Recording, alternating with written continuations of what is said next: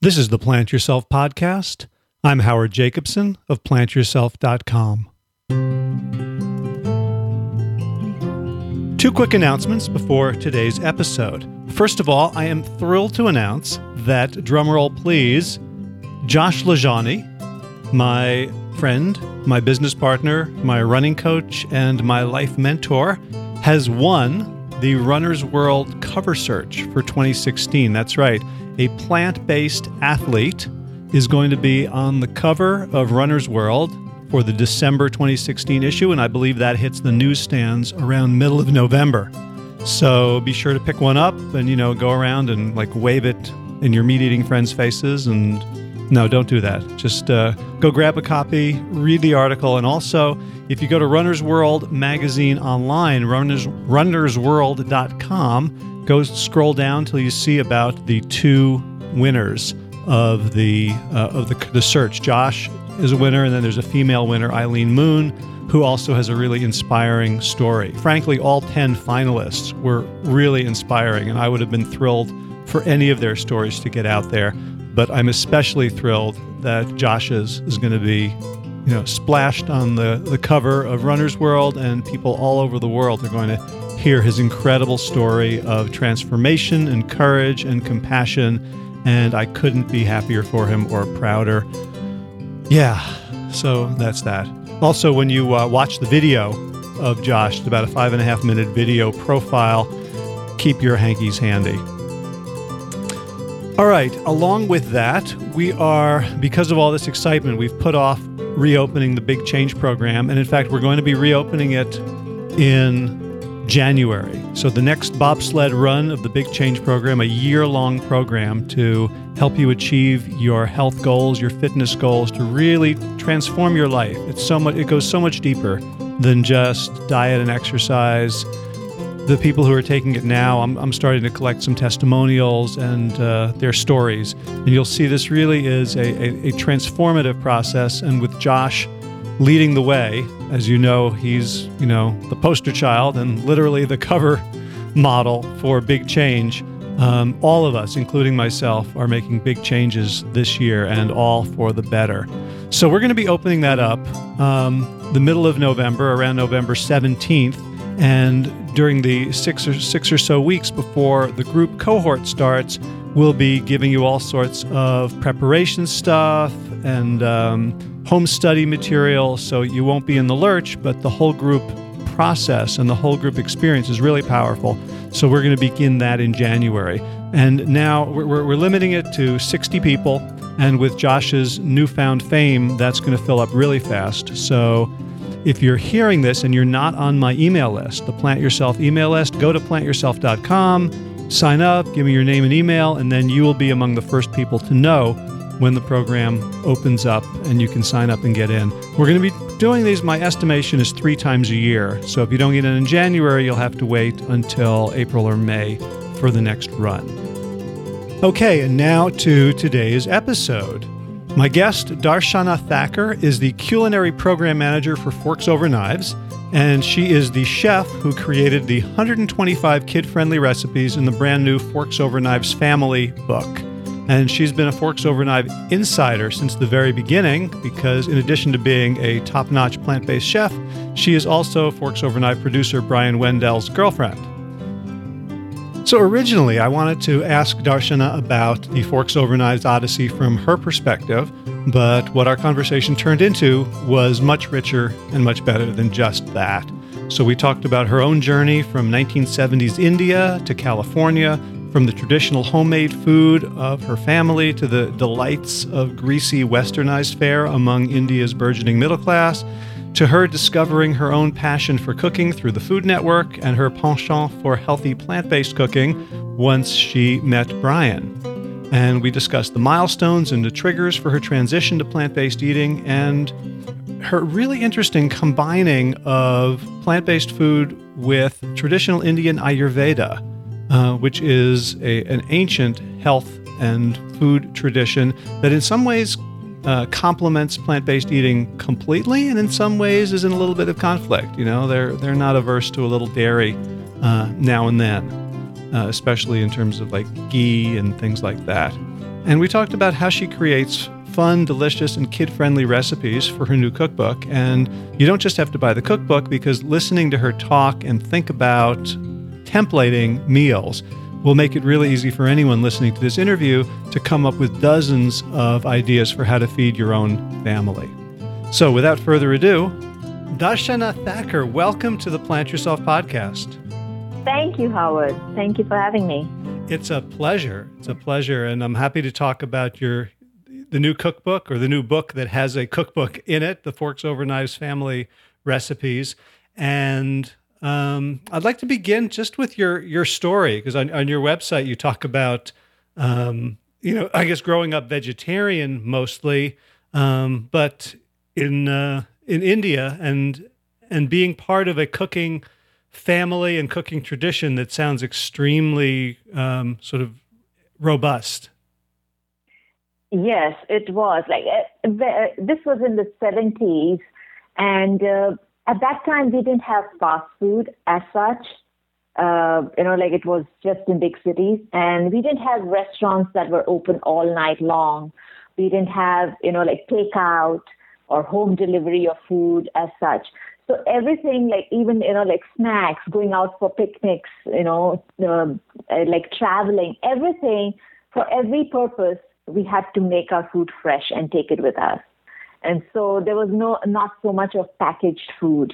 And so that's why I saw my mom and my aunt spend a lot of time in the kitchen cooking. And that's where we all also used to congregate, and all the kids would be around the aunts and moms and watching and learning and tasting. And, that was our time, spending our time in the kitchen was one of the most precious moments of my childhood. Yeah, it's funny because one of the things that everybody's trying to do in America, is like make it as easy and quick as possible to get our food ready. And I totally understand that. And yet I think, when you describe this, and especially on the visions on the website of like all these, aunts and grandparents and mothers and all the children working together to prepare this fresh food, it's like we lose something when we adopt a totally efficiency mindset. Yes, I think for me, what I see is that the connection to the food, the quality of the food, and the interaction we have with the food once we've eaten it, that is somehow getting lost because we are not the ones who are creating it. We just buy prepared food and we eat it. So there is some connection that is missing because it doesn't really get created in our kitchen. Yeah, I remember. I've always been sort of like prone to overeating or eating very quickly. And I remember the first time I was maybe 20 years old, I followed a recipe and I made pickles. And for real pickles, it takes like 2 to 3 weeks. And I remember the first time wanting to eat it slowly because it just took so damn long to make. I didn't want to polish it off. That's a great point. That the appreciation of food is much more when you have spent time creating it, of course. Yeah. So, you mentioned that you're cooking everything from scratch, at that point. But then I guess, the 70s passed, and even in the small town outside of Mumbai, more Western food was becoming available. What did that look like? Well, what it really meant was there were restaurants were serving more, even though the street vendors, they all were serving food that was more greasy, had more dairy and, cream and butter and paneer, which is the Indian cheese made out of, coagulated milk. It was like they used more of it. So it was like giving richness to the food. And this was from the street food to the high-end restaurants. In all levels, that started happening.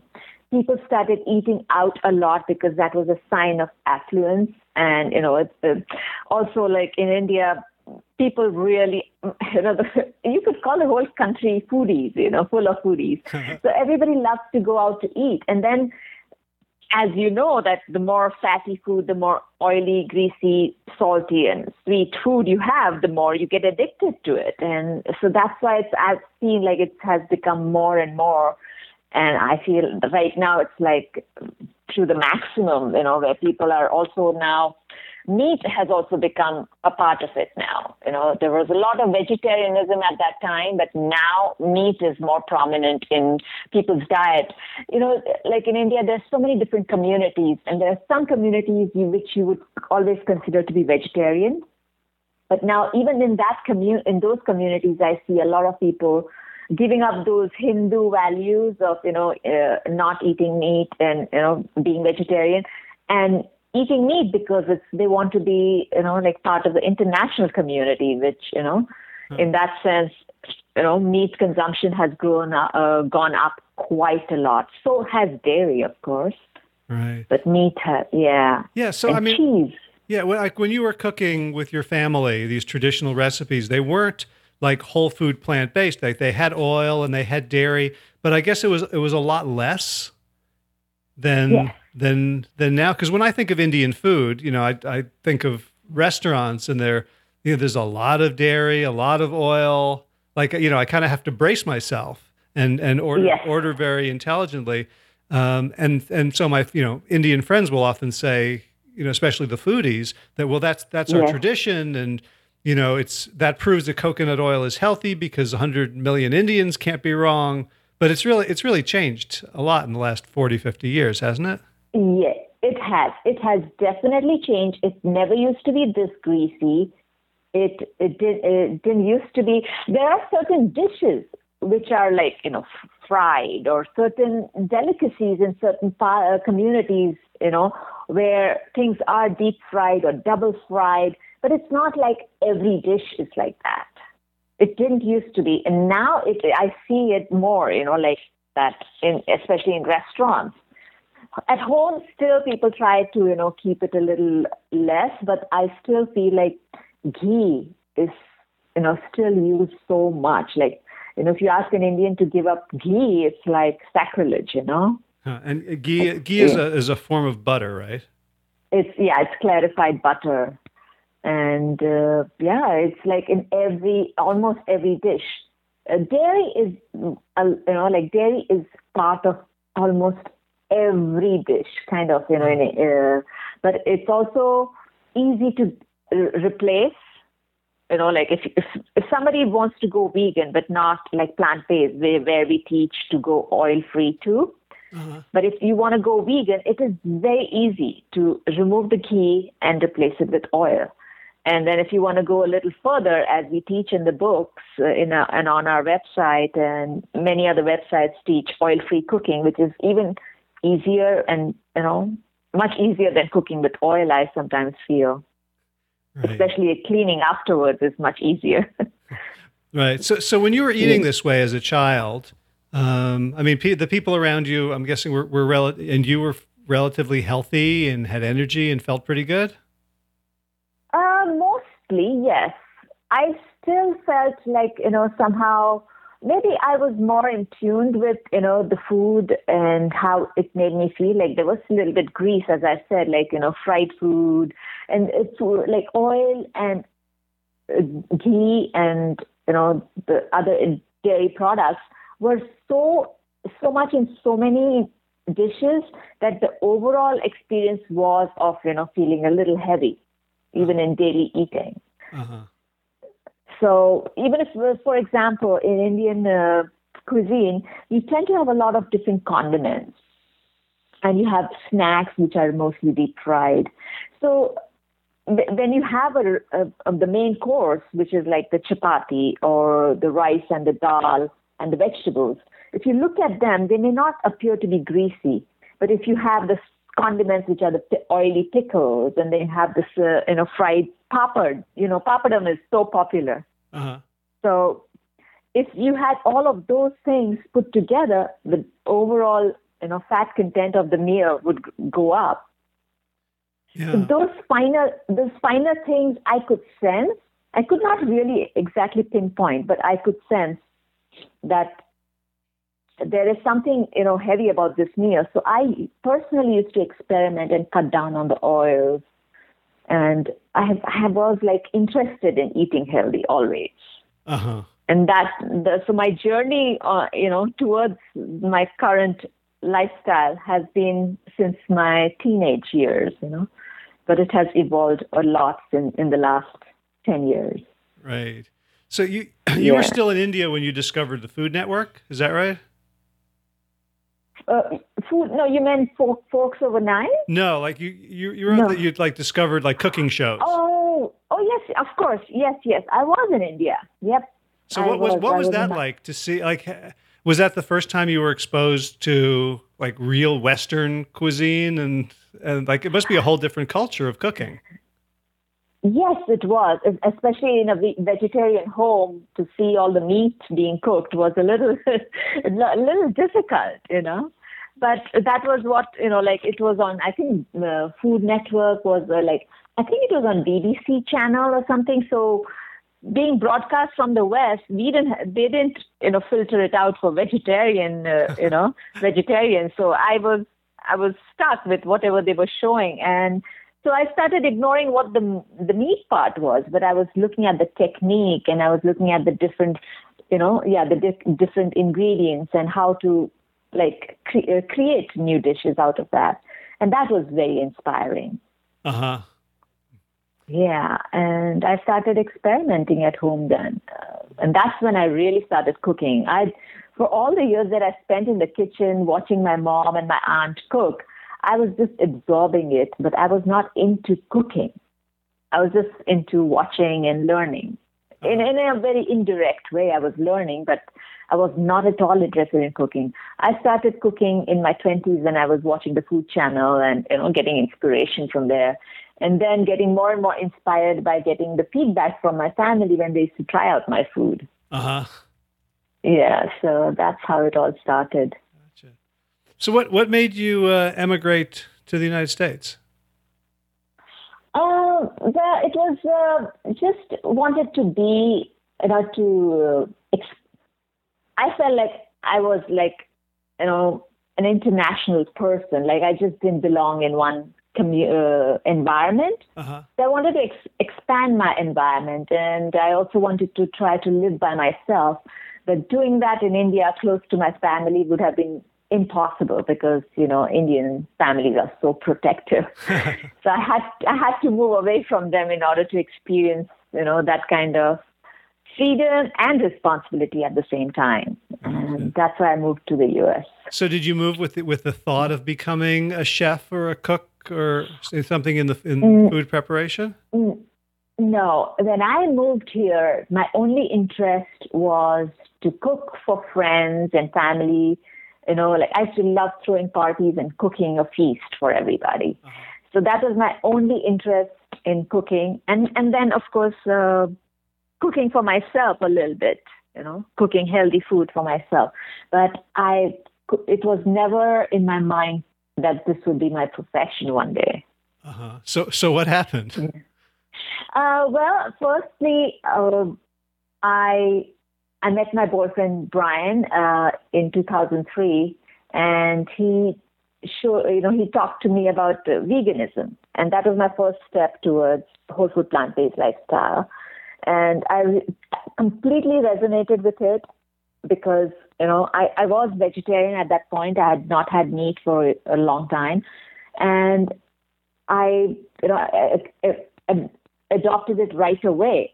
And because of that, and I lived with my sister and her family at that point, and they were not vegan. So it was like I had to make my own food and all. So I was spending more time in the kitchen. So that's where I started experimenting a bit more and really, trying out new ways of cooking traditional food that I knew, or any food that I knew was not vegan, and veganizing it. Mm-hmm. And that's where it started. And then slowly... So can I ask you a question about that? Because it sounds, you come from such a rich food culture and it's been so successful. That there's some part of me that thinks like if someone comes to you and says, well, you're doing good, but you could do better if you get rid of the dairy. Like, I don't know. It seems like it'd be very easy to push back against that and say, well, no, this is a rich culture. Like, dairy has a place in like our food philosophy of Ayurveda. What made you so receptive to the idea of eliminating dairy? It was the animal rights aspect of it and the environmental aspect of it, which was very important to me. And there was no doubt in my mind that,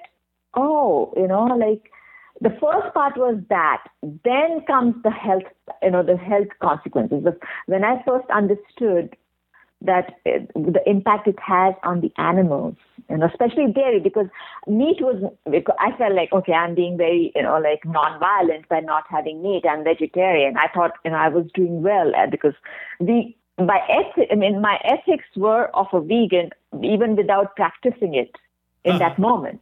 It was just the revelation of what the dairy industry, and I used to also have eggs at that time. I used to love eggs at that time. And when I understood what happens, and it's common sense when you think of it as a business, you can understand that there is so many possibilities of abuse happening, when you're producing something on a mass scale and the product is a living being, there's possibilities of abuse happening. It wasn't logical. And so that right away, I knew that, no, this is not for me.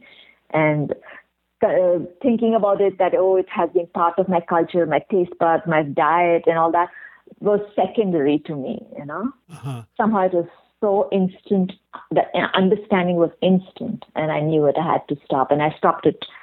As soon as I heard about it, there was this instant clarity. Right. And then the outcome, the good part about eating vegan was, of course, I felt it in the following weeks right away, Uh-huh. And we should say that, so when you say your boyfriend, Brian, you're talking about Brian Wendell, right? Yes. So yes. At that time, we were not friends. We were not in a relationship. We were just friends for a very long time. Uh-huh. So, gotcha. Yeah. And you didn't know at the time that, like, Brian Wendell turns out to be the most convincing human being on the planet for a vegan plant-based lifestyle, right? If you just look around at like how much influence his work has had, yes. you know, like when wherever I go to a veg fest or a health conference or whatever, at some point someone always asks, like, how did you hear about us or how did you get started? And like 90% of the hands go up for Forks Over Knives. Yes, that is true. So you were probably, it is amazing. You were probably his like first convert. This was in the first few years of himself having turned vegan. He turned vegan in 2001, and he had been influencing a lot of people, but one at a time. And I think that was his impetus to, make this documentary, because he was thinking like, how can I just do this one at a time? This message is so important, and that's when he made the documentary. And I felt like, yes, I can totally understand, because it took him just one conversation with me for me to turn vegan right away. Uh-huh. And so of course it's been amazing, to know that it would go on to become it would have such a big impact on so many people. Yeah. It's really I have to ask this. It might be a bit of an obnoxious question, but like Brian wasn't a filmmaker. He was like doing commercial real estate, right? Yes. And he got this. Like, did you think he was delusional? Like when he told you his plans? No, I didn't. In fact, when he first told me, we were just friends at that time, and we had not been in touch for a little while, doing our own things. And then when we connected, and he said that, hey, I'm taking some time off from work to do this project. And I said, oh my God, this is perfect for him. This is just perfect, because knowing how passionate he was about this message, it just felt so right. And I was so happy when I heard it. And it's perfect for him, because he knew how to deliver the message. He had been doing it for so long. and he's really a smart person. So I was so confident that whatever he would do, it would be perfect. It would be a very well made movie. Okay. So yeah, were you surprised at how important it became so quickly? Because there's hundreds of documentaries. There's lots and lots of food documentaries, and there's lots of really good, powerful food documentaries. But there's never been anything like Forks Over Knives, that has, I've watched a bunch of them, and I go, "Ooh, I'm really mad about that," or "Ooh, that's really interesting." Yeah. Forks Over Knives changed people's lives instantly. And I hear this story again and again and again. And when did you start to realize that this was lightning in a bottle? Well, when I first saw the documentary, I saw the potential of it, or I saw the need for it, first of all, for it to be big and to reach, the masses in a big scale, because it was such an important message. And I felt like there are a lot of us who really saw the movie and felt like this needs to reach. And there was a lot of prayer in my heart, especially, that it does well and that it reaches the audience, So I don't know, I feel like I didn't know how big it would become in the first year or so. Later on, it felt like, when I saw how it was escalating, the excitement around it, the response, that we were getting. Mm-hmm. So the first year, of course, I wasn't aware. Brian was. He was always, quite sure that it would do it. The message was so important, and he brought it out so well. He did such a great job. He was confident that it would do well. Great. And I'm happy he was. Yeah, it's right. It's pretty remarkable. Yes. So let's talk a little about the Forks Over Knives family, the new book that just came out. So Alona and Matthew, Alona Pulde and Matthew Lederman, both doctors, and I guess married to each other with kids, right? They wrote the text, and you were chosen to provide the recipes. Yes, I have. Yeah. So what did they want? And I guess it was them and Brian and I don't know, Lee, or whoever else is part of the strategic process of the Forks Over Knives family. What did people think was important in the recipes? What were they hoping to get from you? Well, first of all, this is how I understood. First of all, it had to be kid friendly, of course.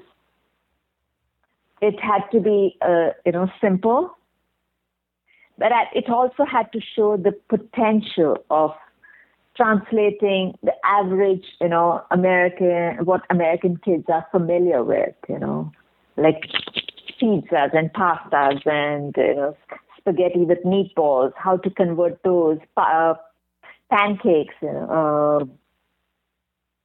tacos and enchiladas. All these, how can you translate them into a healthy version of, these dishes, so that there is still the sense of abundance in our, this is a diet of a plant-based diet is a diet of abundance, and to showcase that very well in the recipes, I think that was very important. And to make, And so when you say kid friendly, what does that look like? Because I know so many families are, I coach a lot of parents who are trying to make the transition themselves, and as soon as they learn what there is to learn, they feel terribly guilty about what their kids are eating, but they don't really know. You can go online, you can find 12 billion recipes, but they're overwhelmed, and they don't have a set of principles about what is appropriate to feed kids. So what do you see as important when you're talking about kid friendly?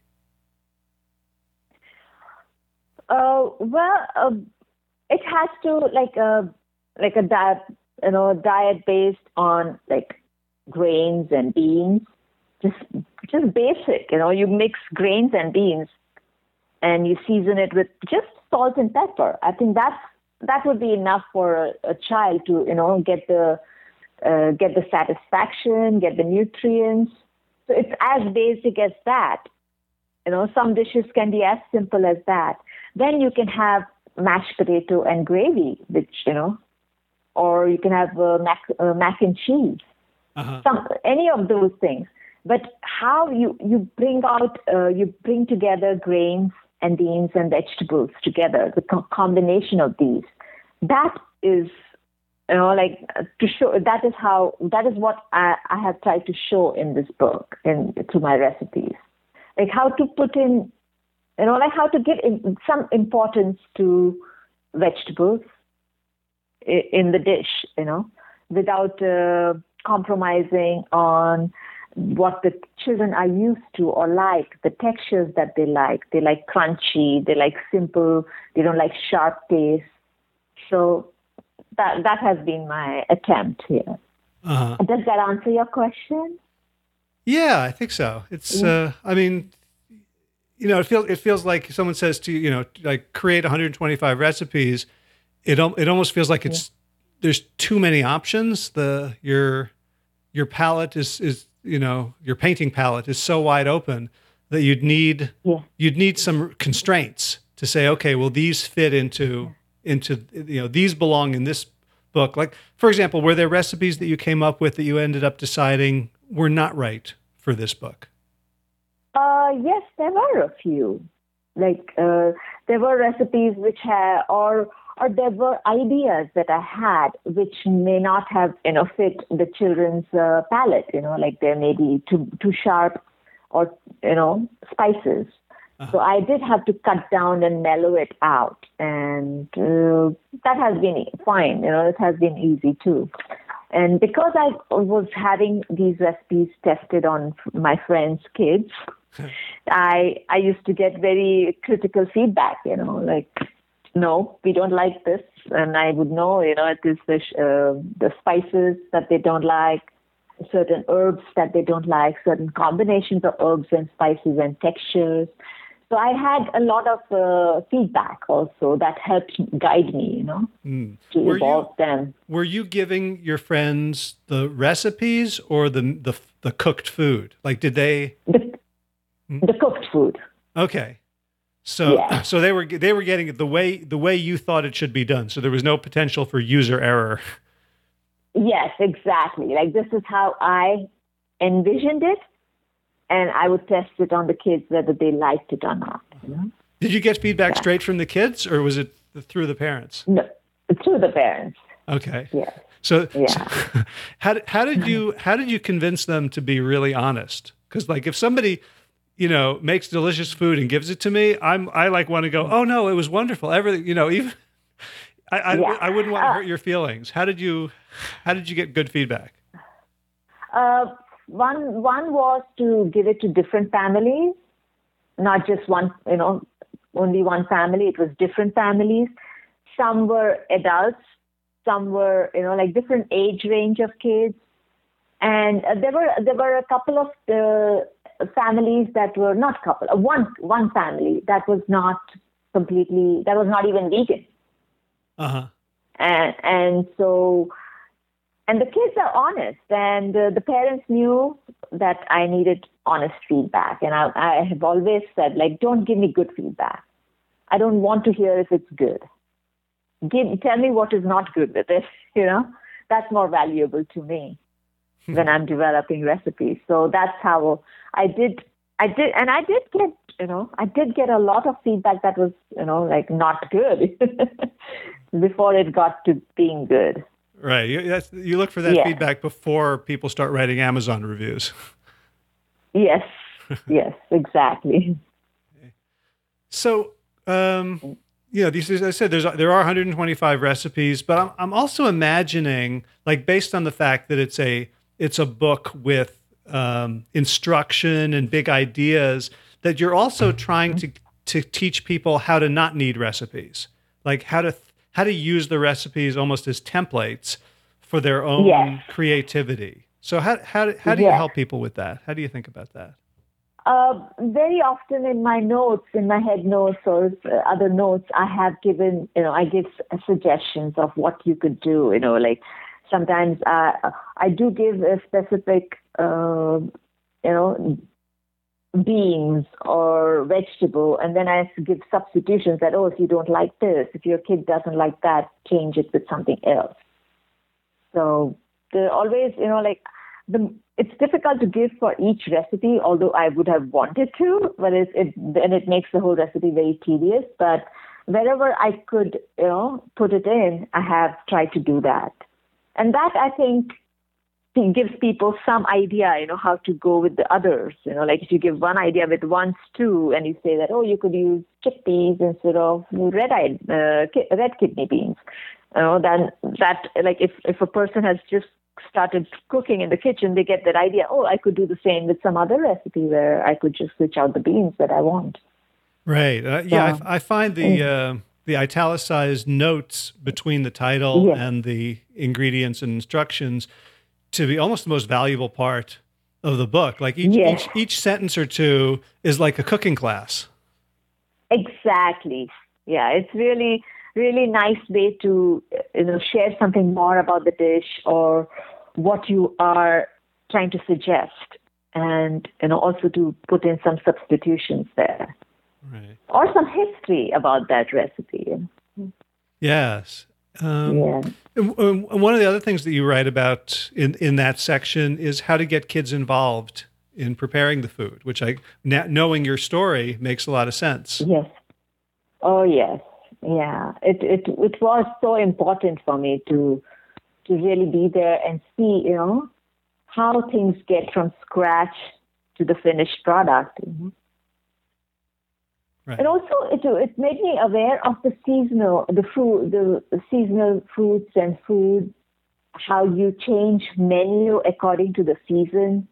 Like I was observing, my aunts and mom would talk about, it's summertime, so we're going to have this particular berries, available to us, or we're going to pickle this, or we're going to make some cold drink out of this particular fresh summer fruit, So it was like that idea that, some things are meant to be eaten only certain time of the year because they are in their optimum, condition, right? Like mangoes in the summer are just perfect. We do get mangoes all year round. We get frozen mangoes, but something about picking mangoes in the summer, like having fresh mangoes in the summer, or squash in winter. Yeah. And then and understanding, and this is where Ayurveda also comes in, for me, that I understood the whole science of food, like how to merge spices and herbs based on the weather, based on your activity, So there's so much involved in creating food. Yeah, let's can we talk about Ayurveda a little bit? Sure. Because what I think about is, like, there's Ayurveda cooking schools that are kind of like, it feels like they are an argument against vegan or 100% plant-based, because they that everything fits into different categories, and certain people should be eating more meat or more dairy or oil. And so I'm curious how you combine Ayurveda with the philosophy of a whole food plant-based diet. Yeah, I feel the people who say that Ayurveda, has these restrictions that certain people should have only certain things, then they have. This is my opinion, that they have not understood Ayurveda. Ayurveda is a science of medicine that is designed, that designs the treatment of an ailment for a particular person. That the treatment is so personalized. It is so personalized to that person in that particular moment of time. It is that personal. So if something is that personal, it is also that vast, I feel. It's also what? So it's also that vast. It's not limiting. It's vast. It's really it's expansive. So from the vegan perspective, what I'm trying to say is that if I am vegan, or if if it's not a personal choice, if it's my body which rejects dairy or meat, Ayurveda is not going to say that, oh, sorry, we can't treat you because of this. It would have a solution for it within its, its treatment. And so what that means is, like, if I'm vegan, I still have all the teachings of Ayurveda that I can incorporate in my vegan diet. All it means is, like, I'm not going to have meat, I'm not going to have dairy or eggs or honey or, anything that is animal-based. But I will still apply the principles of Ayurveda because the principles are the most important part. It's about the 6 tastes of Ayurveda. That is sweet, sour, salty, bitter, pungent, astringent. To incorporate all these tastes in a meal will give you a very satisfied and fulfilling experience when you have all these tastes in your meal. It need not be that each dish has to have all 6, but if you have a meal that has a few dishes, but all those dishes cover up all these 6 tastes, it's a real nice experience, And that's really interesting because, when people are struggling to change their diet, one of the things they feel like is, well, I'm not getting the pleasure that I used to get, right? I'm not having the salt, the sugar, the fat, taste, the tastes are muted. And so one of the things that I work with people on is to kind of tone down their expectations, to say, you know what, your food is going to be more bland, but you're saying that if you have these 6 tastes, you can get the same the sort of sensory fulfillment from a meal without the addictive stuff. Yes, exactly. So what it really means is this: when all the 6 tastes, in your taste buds are triggered, then it, as we salivate, right? And our saliva, I've read it somewhere that it is like, different parts of the tongue releases the saliva which has different properties, I feel. And that helps in appreciating those tastes and then digesting those certain components in the food. So that collectively, when you have all the 6 taste buds triggered, the digestion of food is also, of a higher level. Because digestion does start from the tongue, right? From the mouth, from the salivation. Right. That's where the starch enzymes are in the saliva. Yeah. So that's what that's how I feel like that's the starting point, it helps in the digestion and then the overall feeling of the, nutrients being well absorbed from the food. So it's like a chain reaction, I feel. That makes a lot of sense. Yeah. And so I'm hearing some of my listeners who are very sort of science-based and skeptical, chomping at the bit. And I know Brian and the Forks Over Knives community, you're a bunch of science nerds, right? So you're always looking at like the latest from Colin Campbell and Caldwell Esselstyn. But there's of course. And the way you describe Ayurveda as a science makes a lot of sense. And I'm sure there's a lot of ways in which Western science can test those things. But it seems like ultimately there is a gap between the way we do science in the West and saying that, well, Ayurveda is a very, very personalized treatment for one person in one moment in time. It's almost like the way we do science in the West can't evaluate that. It's so holistic that you couldn't subject it to the kind of clinical trials that we like to when we try to discover truth. Yes, I agree. I agree. I have heard since I've been away from India, I'm not really there to get all the information, but I have heard that they are doing a lot of research in India about, with Ayurveda, but I have not read anything yet, and I don't know much about what they have found or how they even could do it. As you said, it's difficult. And I totally agree. It is, because it's so personalized. And how do you evaluate it, right?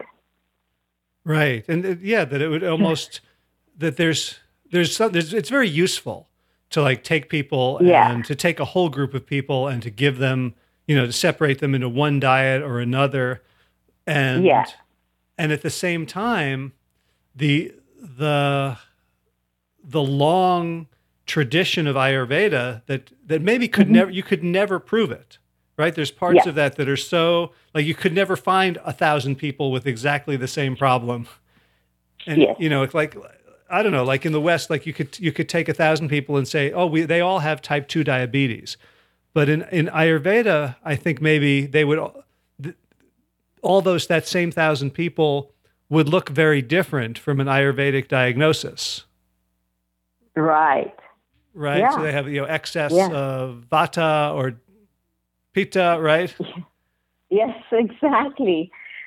Yeah, I feel, for me, I feel like there could be that the treatment, the choice of treatment is decided based on the personality, the psychology of the person, the lifestyle, the social environment and all that. So the treatment is based on that, right? But when you look at the actual physical ailment, we all probably, all diabetics would have probably the same symptoms or similar symptoms, right? Mm-hmm. Well, yeah, I guess to us. Yeah. So and that's why I feel like that's where the difference is, that the treatment is based on the individual person, and how do you bottle that? Right. Well, and there's also the challenge that we want to make this simple for people, and it seems like it would like. Is there a way to do like Ayurveda for dummies? Like, if you're saying that the right treatment is based on your psychology and all these other factors, that kind of feels like it could disempower people. Like how the hell do I know what to do? It's too complicated. So how do you help people be empowered with this science? Okay, so I have not really studied Ayurveda deep, in school, but I have read about it, and I've done a few, they have these quiz to figure out which body type you are, and to understand what the different body types are. And then I have done a self-evaluation also, self-observation of which body type I resonate with. And from my own experience, I can tell you that it has helped me a lot to, trial and error, figure out whether it really works for me. And from my personal experience, I can tell you that a few minor changes and awareness of my body type has been enough. It has helped me enough. Like, for example, I am a Vata Pitta. So what that means in Ayurvedic principles is that I have a drier constitution. So I am always drawn towards, keeping warm. I feel cold very easily, so I like to keep warm. I like to eat food that is like soupy, because a dry constitution means I'm drawn towards something that is more moist and, ground. And I'm dry, and the constitution is of air, like movement. So it's very airy. So what that means is I need something that is grounding me, like to calm me down, to hold me down, because I'm like floating all over the place probably. So what that means is I'm drawn towards food that are grounding, like beans and rice and warm and a little spicy. So this is just my own observation of myself that, it is true. I am like that. And I feel that is all I can do without really going too crazy about it. Mm. So it's almost like we don't have to give it over to experts. Like, so if you're sick, it's great to have an Ayurvedic doctor or have an expert, but that we can learn to trust our own bodies around these things. Like you know what you're drawn to. Yeah, exactly. What you're drawn to, understand whether, what that does to you. Like I am drawn to, spicy food, but if I keep on eating spicy food for weeks together, I know I feel, it's a little too much. I like spicy food periodically. It's like in cycles because I'm also pitta. Pitta is fire. Fire is spice. So spice cannot be drawn, like fire cannot be drawn to spice because it's two of the same qualities. But I am also vata. So sometimes I'm drawn towards spicy. And then if I've done enough of it, it drops. If I overdo it, it tells me, my body tells me that you've overdone your spicy. Now you need to calm down. So just those kind of observations. Another thing is like the different spices. In Indian kitchen, you'll find so many spices. So each spice resonates with a certain body type. Like, there are calming spices, then there are spicy, like hot spices. So based on your body type, you are drawn to certain dishes which have certain spices, or you put certain spices in your dish to complement your body type. Now, those small things you can just observe. Like, I like cumin a lot. It's nice, it's calming. It's not too calming. It's medium. Then there is black pepper, which is spicy. I can do a little bit of it, not too much. So all these kind of simple understanding of what your body likes and what your body doesn't agree with. It's just, I think Ayurveda on a basic level is just teaching you to be in tune with your body. That's it. That's all. That's the simplest way of understanding Ayurveda, I feel.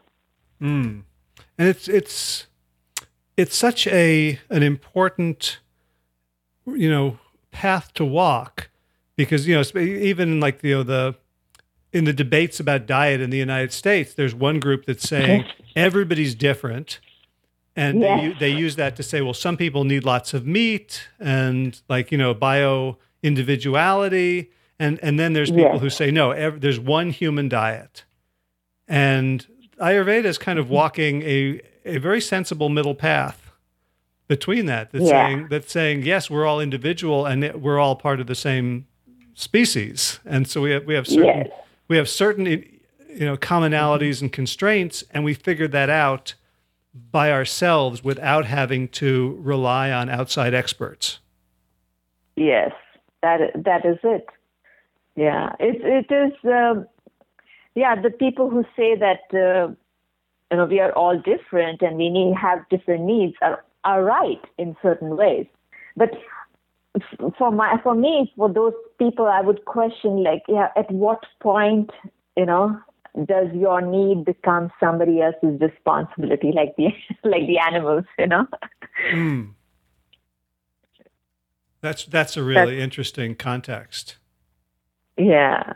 I feel, I think within this area of whole food, plant-based lifestyle, your needs can be met, I think that's where, when you say I have certain needs, we all have different needs. I feel, yes, we all have different needs, but all our needs can be met in this lifestyle. That's a beautiful way to not have the argument. Yeah. Yeah. I like to think of this lifestyle as a lifestyle of abundance. So it's not restricting. Yeah. I like to look at it from the positive angle. Mm-hmm.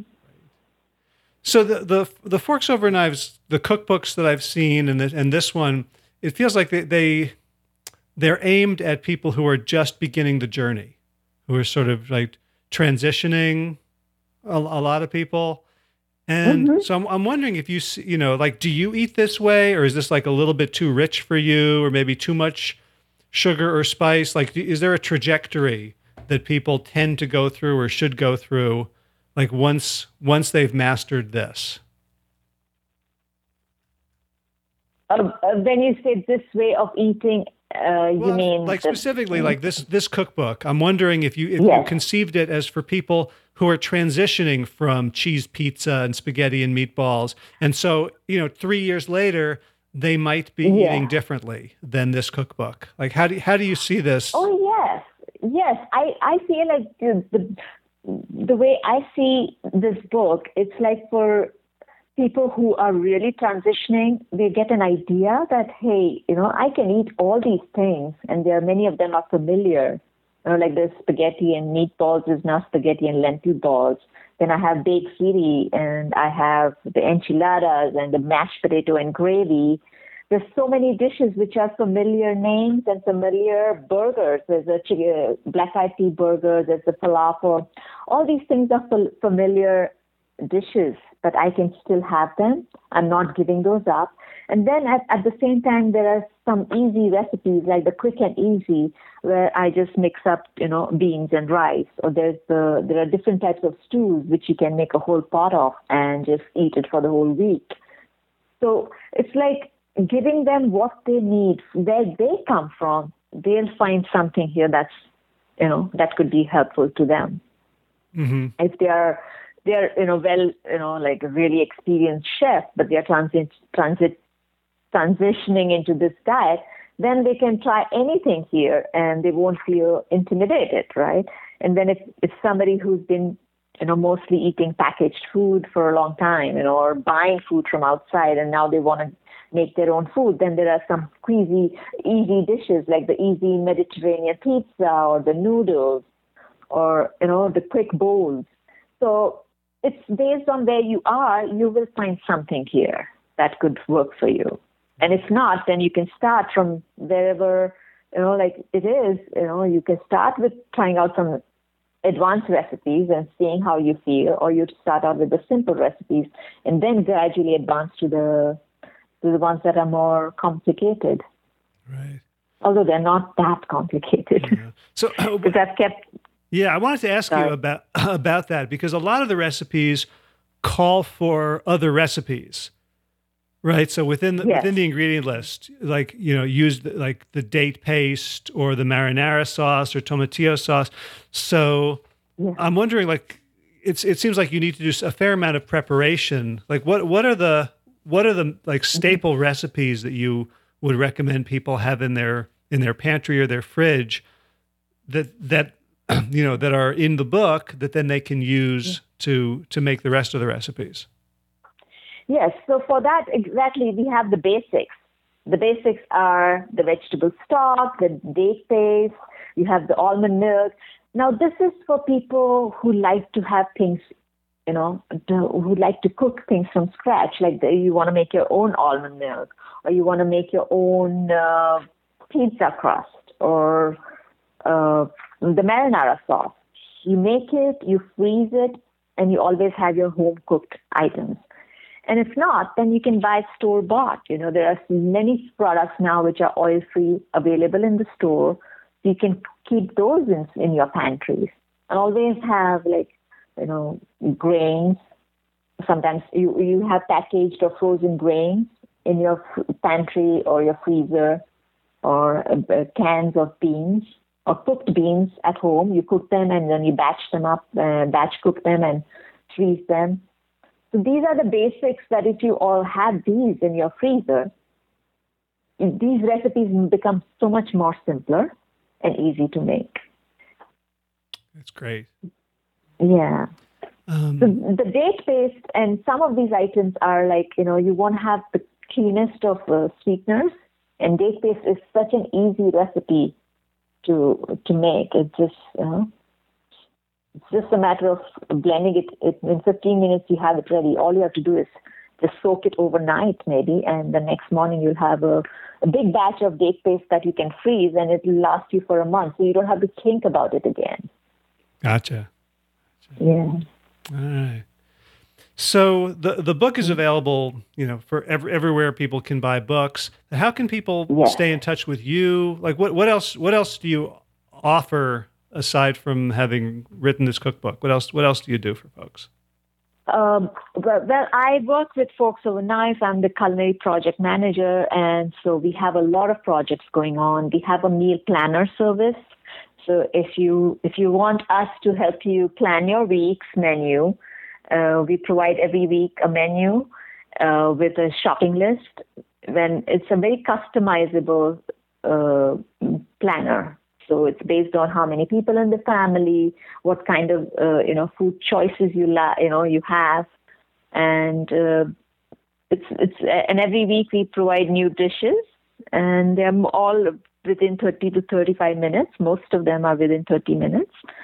So that's a simple way of also planning your weeks, transitioning into this diet. And people can find that at forksoverknives.com?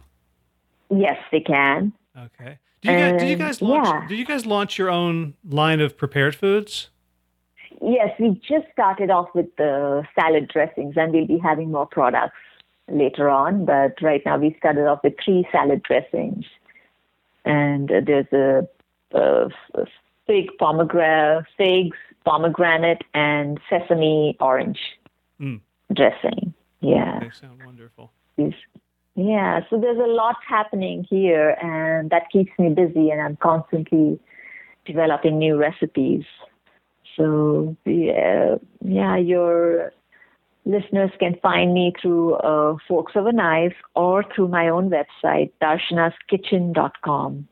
Okay, I'll put that in the show notes. Yes.